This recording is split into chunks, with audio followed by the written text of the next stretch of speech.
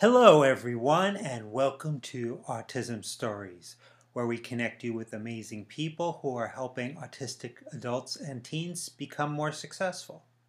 I'm your host, Doug Bletcher, the founder of Autism Personal Coach.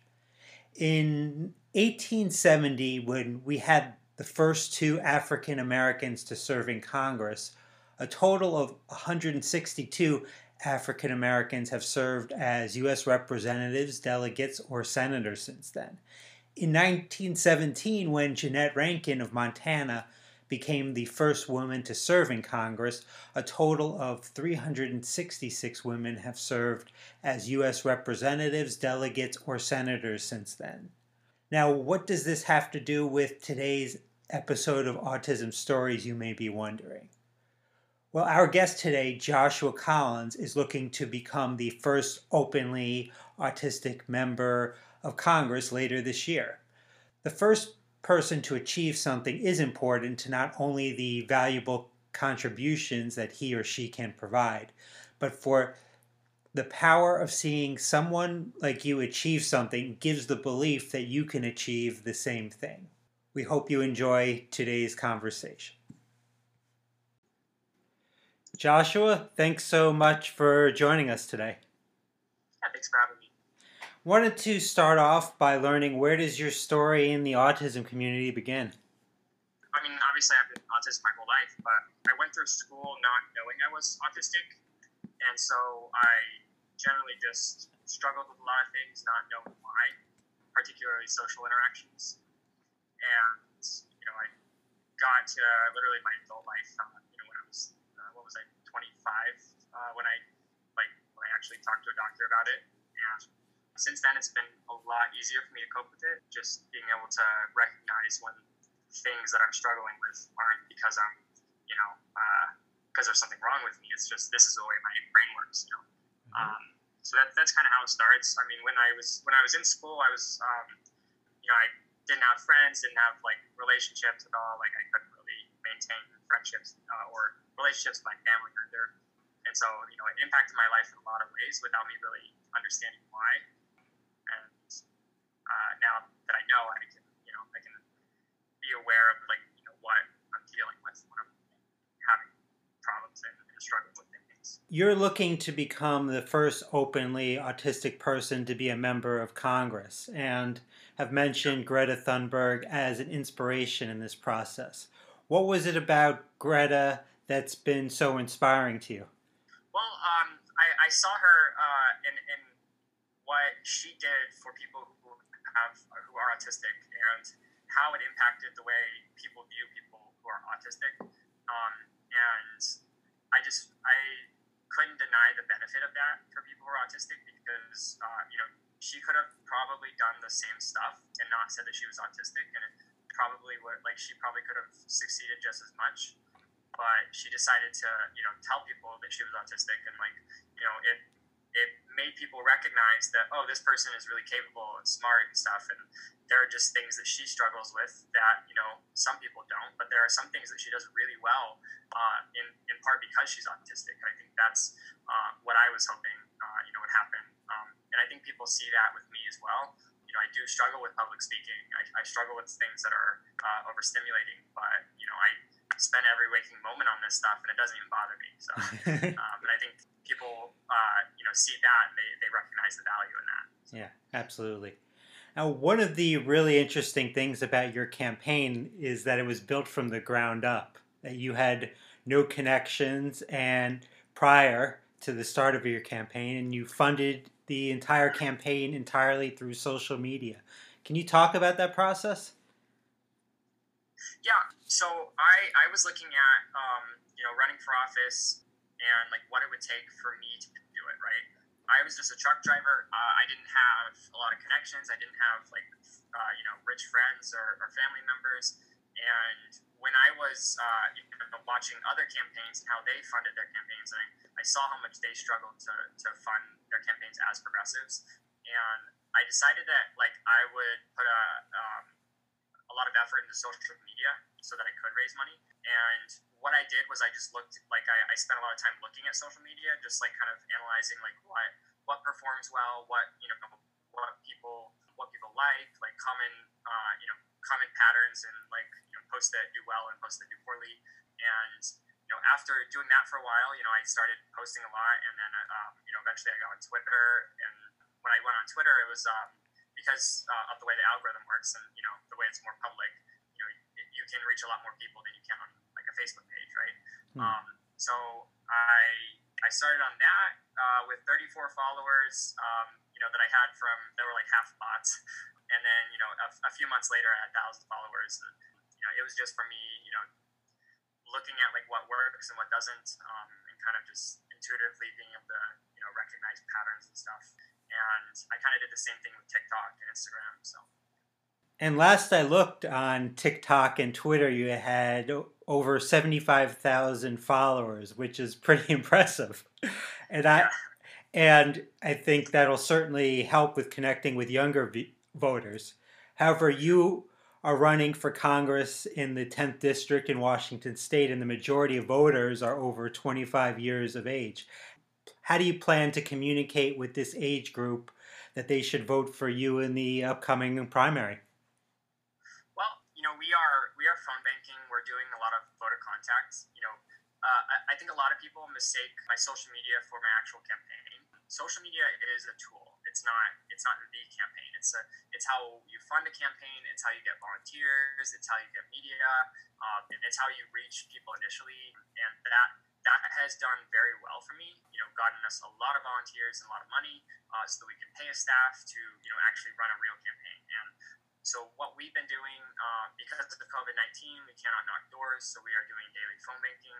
And also we are doing very targeted emails, and we are working on setting up like targeted advertising on like Facebook and Instagram. And we are so far we've had a lot of success with phone banking, just because our message is very popular, and people are much more excited about a young truck driver running for Congress than a career politician. So that gives us a big advantage over everyone else running, frankly. Now, since this is the Autism Stories podcast, I wanted to discuss with you about your platform on disability rights. Now, a challenge for so many autistic people is employment. How would you look to make conditions better for disabled people to obtain employment in the future? One thing I would want to do is pass the TIME Act. It expands on the Fair Labor Standards Act, and it would create better wages and work conditions for most people in the country, but especially people who have disabilities. I would also want to increase employment and education opportunities for people with disabilities, and expand funding for the elderly and people with disabilities, which would provide a lot of services and make sure that people can actually get long-term care and support. And I also think we should guarantee at-home care as a right to all people with disabilities. I know for a lot of people it isn't an option to have care in their home, and they have to choose between being in an institution or getting care at home. And so that's something that I really think we need to actually just make a right, so that people don't have to choose between going into an institution and not being able to do things like have a job, and make sure that that we actually have a fair minimum wage. I don't think it's fair that you can pay people with disabilities below the minimum wage. I think that is really awful, and I think we should just guarantee that anyone with a disability can get a job. And part of that is actually the federal jobs guarantee, which would include people who have disabilities. They would also be guaranteed a good paying government job that helps us fix our infrastructure, and helps us transition to green energy as a nation. It can be hard enough for autistic people to obtain employment, but even harder to maintain employment. And that's why Social Security disability insurance can be so crucial. Can you talk about how you would look to expand SSDI to support disabled people? Well, one thing we would want to do is lift the cap for the taxes for SSDI, and I think that's one of the biggest problems is if you make $225,000 or more, anything above that you don't pay any extra. So at some point you're paying the max, and then if you make another $1 million a year, you don't pay any extra. So we do need to lift the cap on the taxes, and that way we can fully fund actually taking care of people. And I think we should make sure that everyone is qualified for living an actual living wage with their disabilities. So I think some people qualify for smaller amounts of disability based on their job history and their family's job history, and I think that is frankly not a good way to set up disability, because you're just saying that the poorer your parents are, the poorer you are, the poorer you're going to be when you're disabled. I think that is frankly just unfair. I think we should just make it standard across the board. Everyone who has a disability should qualify for enough that they can live and pay their bills and have a decent, dignified life. There's a myth that autistic people can't find love and eventually marriage, and that's certainly not true. I've interviewed several autistic people on our podcast who are married, which is why I wanted to talk with you about your disability rights platform to provide marriage equality for disabled people.